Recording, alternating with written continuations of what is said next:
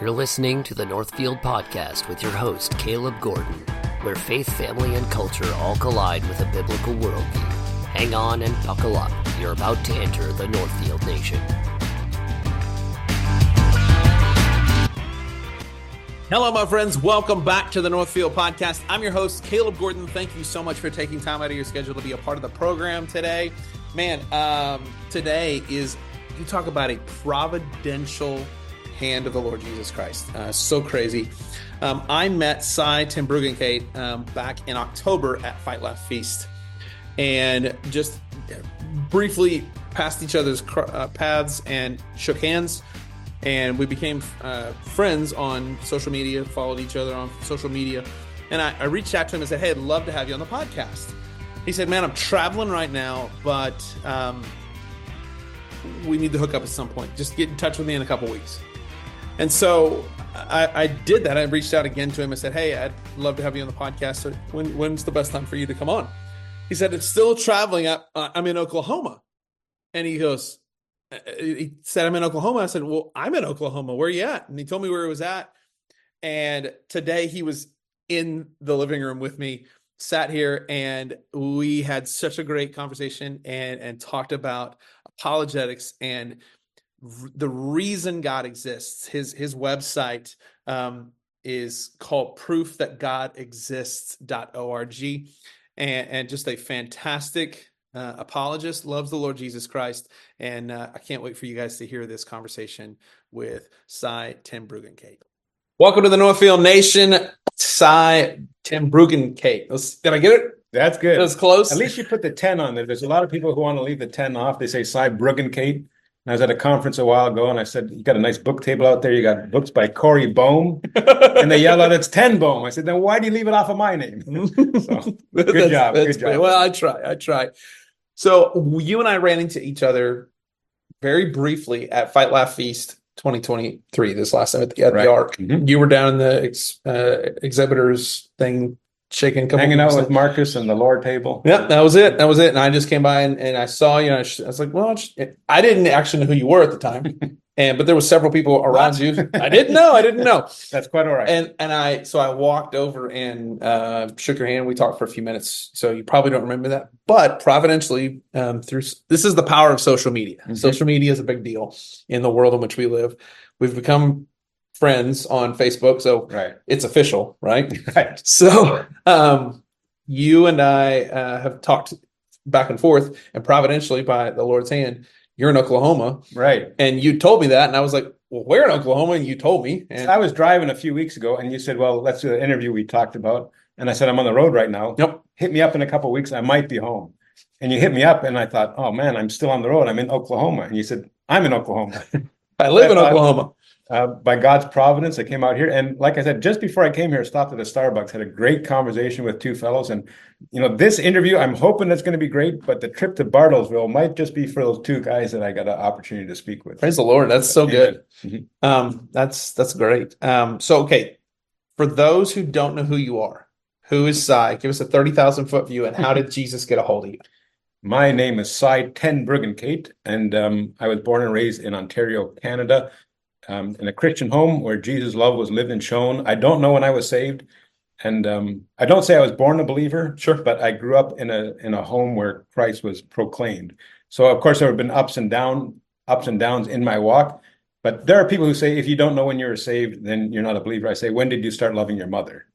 And they say, well, I don't know. Well, I guess you don't love your mother. So I don't know when I was saved, but I was born and raised in a Christian home, and I'm a boiler operator by trade. In Canada, I believe here as well, you need a certificate to operate a steam boiler, because if one of those explodes, it'll take out a city block. Yeah. So you need a qualification to do that. So I did that most of my adult life. And I love sharing my faith with people at work and unbelievers that I knew. And I was using all of these evidential type arguments, and I got really good at them. And my friends loved, how I dumbed down these arguments to my factory worker level. And they said, you got to get this out there. So I built a website, it's point and click, with all these evidential arguments to try and present them at a basic level. But the problem is I was using them with people at work as well, and I was getting them shoved down my throat. And I didn't know why. Yeah. And I found out later why, because they're terrible arguments. They're not talking about the God that I believe in. And by the grace of God, I was introduced to a debate by Dr. Greg Bonson and Dr. Gordon Steins called The Great Debate. People can look it up, and it rocked my world. It was presuppositional apologetics. And then what I tried to do is to dumb that down to my level and presented the website, and it's proofthatgodexists.org. And people can go there, check it out, see a lot of the videos I've done, and the point and click quiz to get to the existence of God. That's fantastic. I just had David Bonson on the podcast a month ago. So so I went the 10th anniversary of his father's death in California when I was just introduced to the apologetic. I went there and I met him, and Greg Bonson's mother was still alive, so I got to meet her. So, wow, really cool. Such a cool. And my whole world has been. So I work for a company that it's called the Nine Minds, and they all Reformed guys that run in that camp. And we were at Fight Laugh Feast, and I've always been a fan of Doug Wilson. Right. I'm a Reformed Baptist, but so I'm not in the Presbyterian camp. So I don't yet. There's enough of you guys that are. I laugh because I've got more Reformed Presbyterian friends than I do. Well, maybe not in this world, in this life, but in the next. Okay, fair enough. But it's interesting how God has providentially just put so many great believers in my sphere, just to encourage my faith and to challenge me in certain areas. Even when it comes to eschatology, when it comes to things of that nature, and so it's just fantastic to be in this camp. And so you like to share your faith at work, right? And you wanted to do that more of a full-time capacity. How did that? Well, actually, I didn't want to do it at a full-time capacity, but I went to an evangelism conference from the church I was attending at the time. Okay. And I disagreed with 95% of what the speaker said. Oh, wow. And it was brutal. And I thought something needs to be done about this. So I was making over $100,000 a year. I was working for Toyota as a boiler operator. And I went to that conference and I thought something needs to be done about that. And shortly after that, I saw the movie Expelled. It's talking about intelligent design. Now, I'm not a proponent of intelligent design. I'm a creationist. But at the end of the film, Ben Stein says, if we don't do something about this, who will? Anyone? That's his famous line from Ferris Bueller's Day Off. And then I thought, I cannot complain about this unless I'm willing to do something about it. So I think it was the next day I handed in my resignation at work. And then that was in 2008. So I've been doing this full time ever since, talking about the God that I believe in. Like one thing that I share a quote from C.S. Lewis. Okay. And it really resonated with me because he said, the weakest he felt in his faith is when he just finished successfully defending it. And I felt exactly the same way. Wow. And I didn't know why. But now, as a presuppositionalist, I know why. Because I wasn't talking about the God that I believe in. Yeah. I was talking about a probability. Okay. A high likelihood, but a probability. I was not saved by a probability. Now, when I proclaim my faith, I do it from the certainty of God, the certainty of his word. And I have never felt that as a presuppositionalist. Okay, so for those that may not know, explain what presuppositional is. Well, the easiest way that I find to explain is, imagine a fossil. You put a fossil right between us here. Okay. And you have a believing geologist, PhD, on one side, and an unbelieving PhD geologist on the other side. And you say to him, examine that fossil and tell me how old it is. The unbeliever looks at this as millions of years. The believing PhD looks at it and says, Noah's flood, thousands of years. Exactly the same evidence, but they have vastly different conclusions. Why? Not because of the evidence. All evidence is interpreted according to the beliefs we take to the evidence. So those beliefs we take to the evidence are our foundational beliefs, our presuppositions. Okay. A Christian will examine all evidence according to Christian presuppositions. Yep. And if there's things that go against that, for example, we believe that a dead man came back to life. Yeah. Because we have a rescuing device, the word of God, that says that this happened, at least, those times that it happened in scripture. Unbelievers have rescuing devices as well. They look at the evidence, and there was a group of paleontologists that found dinosaur bone soft tissue. And a group of Christians raised over $20,000 to have the paleontologists examine that soft tissue, to have it carbon dated. And the guy, Jack Horner, in charge of this team, would not have it carbon dated. And the reason he would not have it carbon dated, he says carbon dating doesn't work on something that old. Yeah. So he had a presupposition that it was old. Nothing would change that. Let's say it was carbon dated. He would have a reason to say, well, why the result was false, that it only showed thousands of years, because they have atheistic presuppositions. We both have presupposition. So to argue the evidence, to me, is pointless. Scripture says everyone knows that God exists. Yep. And if I present evidence in a way to try and convince them that God exists, I would say that I'm sinning when I do that, because I'm denying what the Word of God says. Okay. Now, I used to say that when other people did it, they were sinning, but they'd freaked out. They freaked out. So I don't say that anymore. I say when I was doing it, I was sinning. I didn't know it. Right. But I was talking about a probability that they didn't know, and I was going to try to convince them with evidence.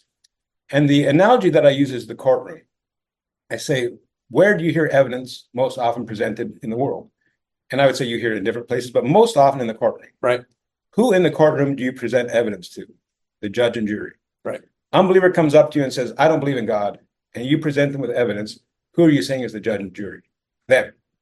And in what seat in that courtroom do we put the Lord of glory? We've put him into the criminal's box. Come on. God has given us wonderful evidence. We can win that court case. But who's the judge? The unbeliever says, you have satisfied my demand for evidence. Now I'm going to worship God. That's not the way it works. God is the judge. Amen. Scripture says they have sufficient knowledge of God for their condemnation. So that's what I expose. Now, of course, God's going to save who's going to save. That's why it's a reformed apologetic, because Scripture talks about two types of people. Goats went up in hell, sheep went up in heaven. Yeah. One thing that Scripture never says is that goats become sheep. Jesus said, my sheep hear my voice. So I don't present evidence to try to convince people that God exists. I give them sheep food in the hope that the Holy Spirit opens their eyes. Open their eyes, yeah. And what is sheep food? It's the gospel. Amen. So the more I do this, the more, even as a presuppositionalist, I get away from the philosophy.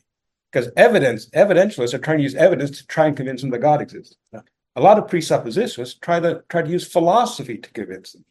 And what I've seen in my life is that people fall in love with the argument rather than the Lord of the argument. Oh, wow. Yeah. So the more I do this, I go out and try to love people because the argument's already won. Is there a place for evidence? Absolutely.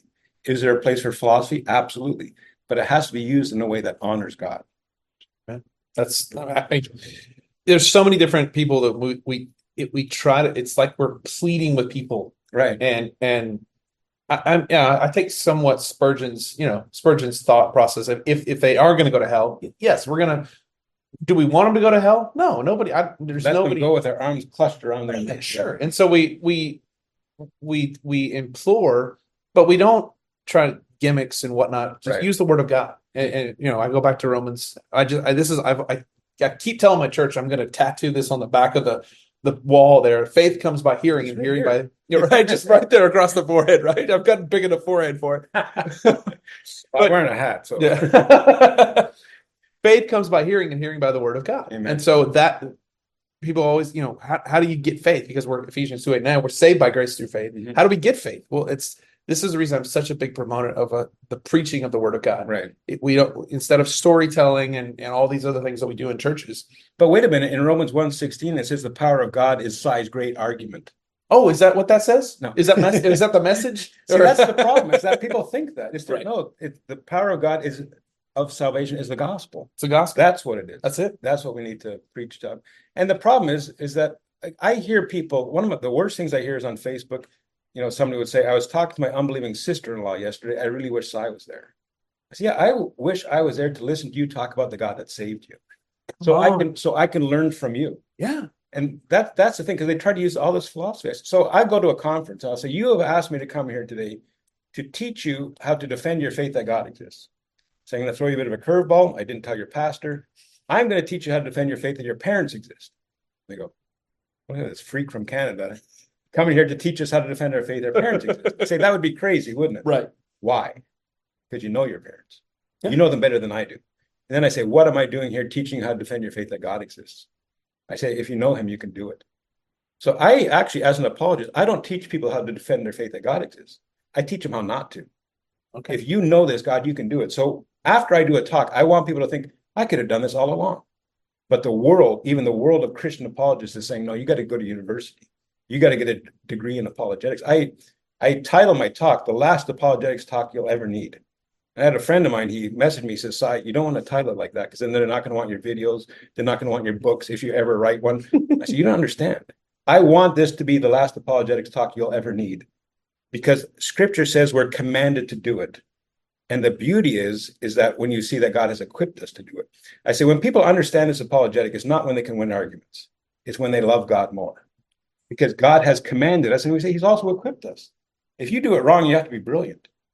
But if you do it biblically, it's easy. Yeah. And that's what I say. People watch a debate with William Lane Craig. They say, I can never do that. That guy's brilliant. They watch one of my debates. They say, I can do that. He's an idiot. And I say, praise God. Amen. Amen. Amen. And this is the thing, is that God takes what we consider foolish, Right. And uses people. You go back to David. Yeah. When Samuel came in, he was looking through all the different brothers, the ones that were handsome, the good jaws, all these different things. Like this, nope, not him, not him, not him. You got Clearly, that isn't a requirement for apologists either. Right? And so, where's David? He's this ruddy-faced kid out in the yard. Go get him. God uses who he's going to use. Right. And oftentimes, it's not who we think he's going to use, right? And it's I love that you said, because so many people jump in and say, well, golly, I need to get them to church so that my pastor can lead them to the Lord. Right. No. You can do that. If you're a believer, if you're a follower, you trusted the Lord Jesus Christ, you have a command. I think you've probably also heard it said that church is not a place for unbelievers. No, it's for believers. It's exactly. So we have to preach the gospel to them so that they'll want to go and worship him in our church. Now, of course, people are converted in church. I get that through the preaching of the word, but we should be equipped. The problem is when we do it wrong, we're not equipped. I've had people come up to me and say, I really can't do apologetics. I'm not that smart enough. I'm not smart enough. I can't do that. And I usually respond with, you know what? I can't love people. I really wish that I could. Those people, they're great at loving people. And they say, well, you're commanded to do it. Say, exactly. We're commanded to do it. So if you think that you have to be smart enough, you're doing it wrong. And the example I give, I say, let's say you're on the street and you have studied geology and your rock layers, and you get some unbeliever come up to you and you wipe the floor with them because your rock layers. What's he going to do when he gets home? Google rock layers. You want him to repent and put his trust in Jesus Christ, and he's at home Googling rock layers. I say, congratulations. And he's Googling rock layers and he finds that there's a PhD in unbeliever in geology, lives down the street. He takes him out on the street to argue with you. And that guy wipes the floor with you because he's smarter than you. He's better than you are. And that's the problem. When you do apologetics wrong, you have to be brilliant. And there's always somebody smarter than you. Sure. When you do it biblically, you don't have to be brilliant. You see, this is what the Bible says about you. And that's why when I defend my faith with people, I don't think I have to study logic more, science, geology, any of that. My thought is I need to read my Bible more. And that's the apologetic that I want to get down to, is answer with scripture. Yeah. And that's what God is going to use to save people. He's not going to use my argument. Because the thing is, if you can argue a person into the kingdom, it follows that the next person could argue him out. Nope. And so people say to me, I'm a Christian because of the evidence. Now, I think God can use evidence to make people a Christian. But then I say, if you're a Christian because of the evidence, what evidence would make you no longer a Christian? And if they give me an answer, then it becomes a problem. No. Because as a Christian, if I see some evidence that I cannot reconcile, what do? Lean not on my own understanding, in all your ways acknowledge him, and he will make your path straight. Proverbs 3, 5, and 6. If somebody says, well, this evidence, now I'm no longer a Christian, then God was not Lord of their reasoning. And that's what it says in 1 John 2:19. Those who left us were never among us. If evidence could take you out of belief, then it follows that Christ was not Lord of your reasoning. And what I like to show Christians is that you can't make sense of anything unless you start with Christian presuppositions. Yeah. Oddly enough, the Bible says the fear of the Lord is the beginning of knowledge. That's it. Amen. You can't know anything without him. And at the beginning of the film, see, I'm talking with somebody, and I said I was talking to a friend of mine for 6 hours. And then he finally got, and I started to chuckle. Because the person I'm talking to is the person I'm talking about. The chocolate knocked David. Oh. And he said he finally got it. The fear of the Lord is the beginning of knowledge. I said, that's what I told you 6 hours ago. He says, but now I get it. Yeah. And with that knowledge, if you understand they know that God exists, that everything they do is a gift from God, and you let them do that without acknowledging God, I say that's problematic. And I say, look, I'll have this discussion with you, but you understand you're sinning against the God you know exists. There's an example that I use that, it's kind of harsh. Okay. But I say, imagine you're standing beside your wife. Somebody comes up to you and says, I think your wife's a whore. And you say, well, last night we were making dinner together. I don't think she was walking the street last night. And the night before that, she was at choir practice. I don't think she was walking the street that night. The night before that, she was visiting her parents. I don't think my wife is a whore. I don't think she was walking the street. What would your wife think about that? She probably wouldn't be very happy. No, but you say, buddy, that's my wife you're talking about. You better be very careful with the next words out of your mouth. Come on. Somebody comes up and says, I don't believe in God. You say, well, let me give you some evidence. We would defend the dignity of our wife more than we would the dignity of God. Scripture says everyone knows that God exists. So when somebody says they don't know, they're blaspheming. See, that's a problem. See, look, the Bible says you know. Now, we can go over some of your objections, but know that this is very dangerous for you. Yeah, dangerous ground. Yeah, because Scripture says people are sent to hell according to the amount of truth they get and reject. And I'm giving you a lot of truth today. If you die in your sin, this could be the worst day of your life. But let's have this conversation. That's a totally different thing, because now we're talking about the God we believe in. Now we're not talking about some probability that I have to convince you of. I'm talking about the God who says you cannot make sense of anything unless you start with him. Amen. So, Golly, that's so good. I should have silenced my phone. No, you're fine right now. Yeah, it's fine. Don't worry about it. One of the things that I'm a pastor's son. My dad was pastor. A PK. Yeah, I was a PK. I have now I'm a pastor. Praise God. Yeah. So it's been such a cool thing to see, because you mentioned something. Dad always said this: if I can convince you of something with my own logic and my own words, then somebody smarter than me can always convince you out of it. If the Holy Spirit convinces you, nobody's going to talk you out of that. Amen. And so that was one of those things that when you said it, just made me think of my dad. And so I just... Now, there are people that I believe God has saved through evidences. Sure. And then Christ becomes Lord of their reasoning, and then no evidence could convince them otherwise. Amen. So God can use a bent stick to strike a straight blow. Yeah. Because we're all bent sticks. Amen. So, but what I'm saying is, to these people that have these other apologetic views, if you want to use evidence to expose the suppression of truth, go nuts. But most of the people out there use evidence to try to convince them of what the Bible says they already know. So if somebody says, I need evidence for God, I'll say to them, what evidence would convince you of the God who says you already have enough? And they say, well, if you give me this evidence. I said, no, you didn't understand my question. Yeah. What evidence would convince you of the God who says you already have enough evidence? No evidence can convince them of that God. Amen.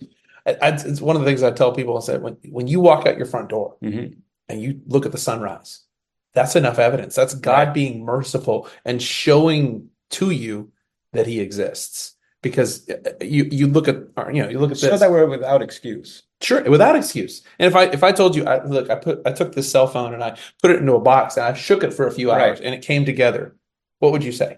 Right, it'd be absurd. It'd be silly. But the thing is, how we present that argument is different. If you say, therefore God, I would say that's an incorrect argument. I'm not saying all of this complexity, therefore God. Sure. I'm saying God, therefore we can make sense of this complexity. Absolutely. Because if the conclusion is God, the unbeliever could say, and you know what? I do believe in your God, but guess what? I didn't need him to get them. Yeah. That's not the God of the Bible. The God of the Bible says you need him to reason about complexity. So if somebody wants to say every building needs a builder, I say, praise God. But say every building needs a builder, and you know that builder. And you're without excuse for your sin against that builder. But if you say every building needs a builder, now let's trying to use your autonomous reason to try and figure out who that is. That's not the God of the Bible. The God of the Bible says you know. You already know. Yeah.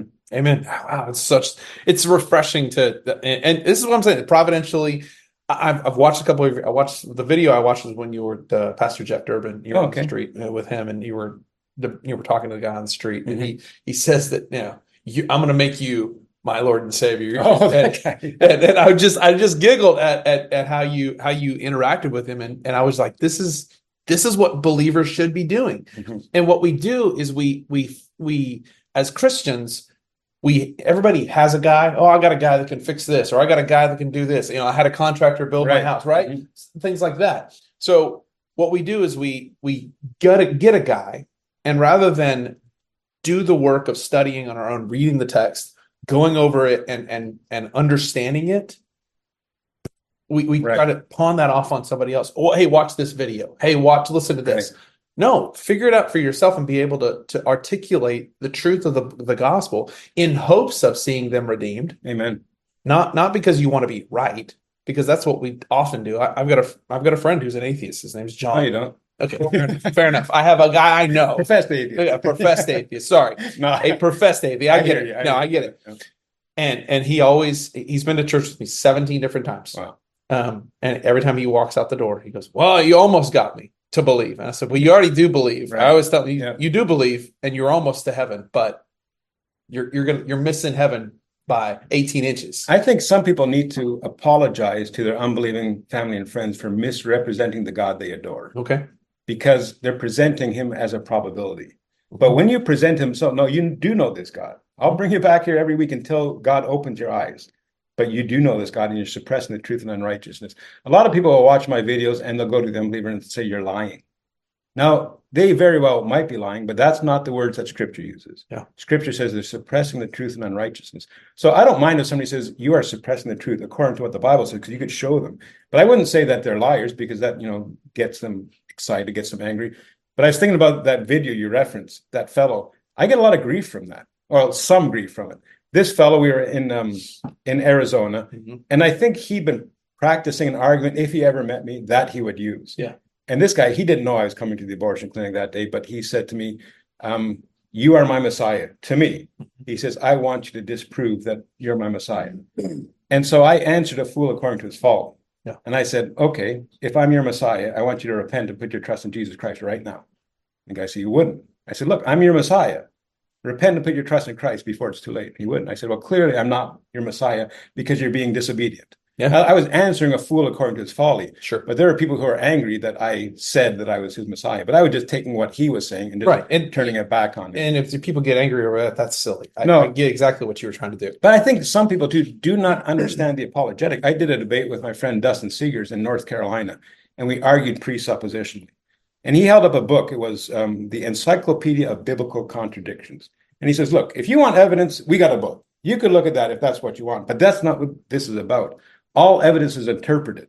And if you don't start with God, you can't make sense of anything.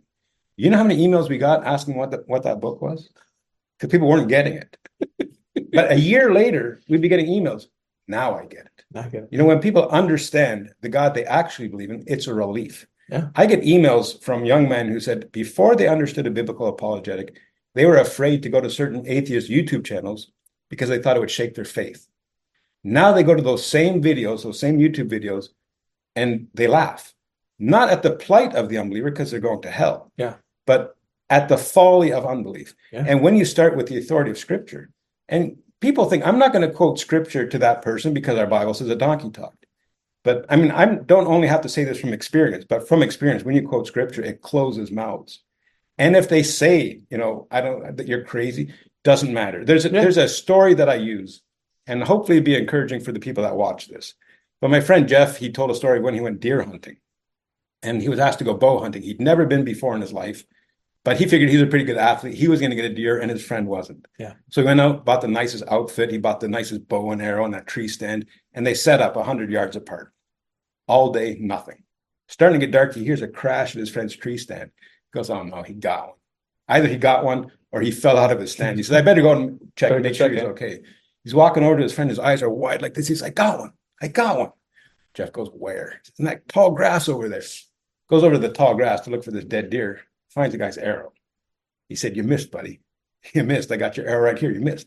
I said, I didn't miss. He said, that arrow went clean through his rib cage, through its heart. 70 yards down that path, we're going to find that deer lying there dead. And sure enough, they go, and there's that deer lying there dead. Now, you quote a Scripture verse to somebody at work, and they flip you off and they walk away. You didn't miss. Amen. God's word is sharper than that arrow. It's sharper than a two-edged sword. You think you have to have an argument about philosophy or evidence for 6 hours. Yep. No, you don't. Nope. Quote the truth of the Bible to that person, and you didn't miss. Amen. Maybe 70 yards down the path, when he got his head on his pillow, he's going to thinking about that thing that you said. No, you can argue philosophy with him for 6 hours. You can argue evidence for 6 hours. Or maybe your wife comes along and says, I know that you know this God. Do you want to know how to be made right with him before you die? You come and talk to me. Now, that person has tragedy in their life the next day. Who are they coming to? Are they coming to the person who argued evidence for 6 hours or philosophy, or the person who said, I know that you know? Yeah. And that's what you'll see, because that's the person who spoke the most truth to them.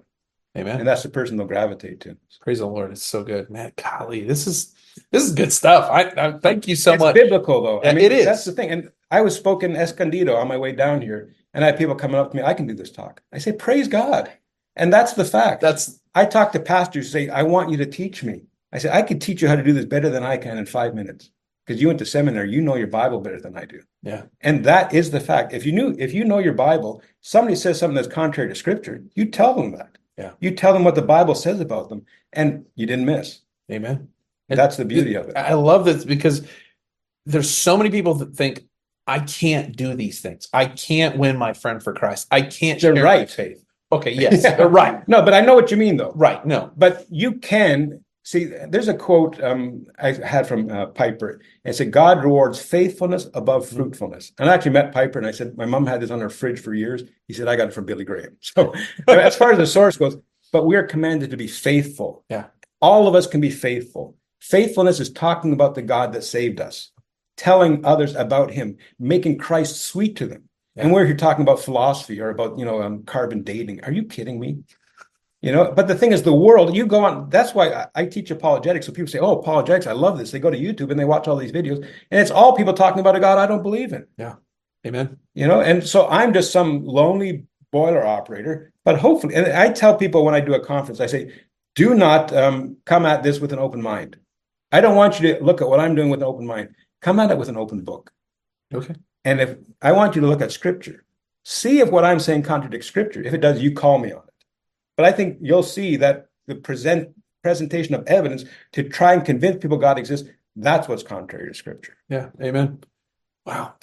Sorry. Go ahead. I was debating a fellow not too long ago. Well, Eric Hernandez. People can go and Google it on, it's on YouTube as well.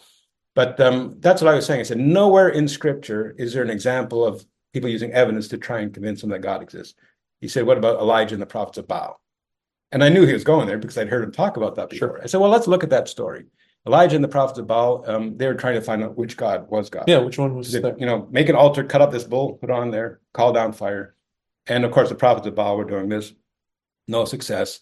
They're cutting themselves. And then Elijah says to him, where's your God? Is he traveling? Apparently, or is he busy? That's a euphemism for, is he on the toilet? Yeah. Like he was mocking them. Of course, nothing happens. And then Elijah says, my turn. Douse it with fire, with water, all covered with water. Calls down fire, consumed. He said, your God is God. I said, what did Elijah do then? He said, well, now that you're believers, there's our circumcision tent. I want you to line up single file. We're going to circumcise you. Welcome aboard to the community of believers.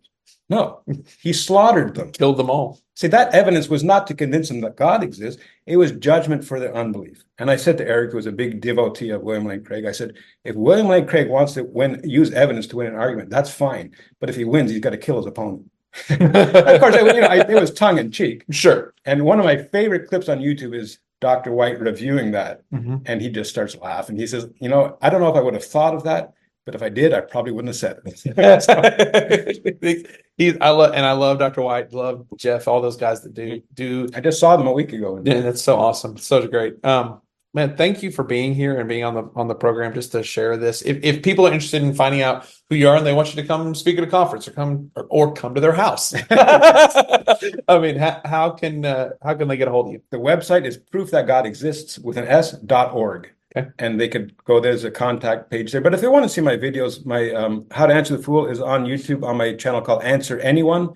And I also have a channel called Proof That God Exists, and that's more of my open air stuff and my debates and things like that. Love it. Thank you so much for being on the program. Thanks so much for having me, brother. So great. So would you dismiss us in prayer? Absolutely. Okay.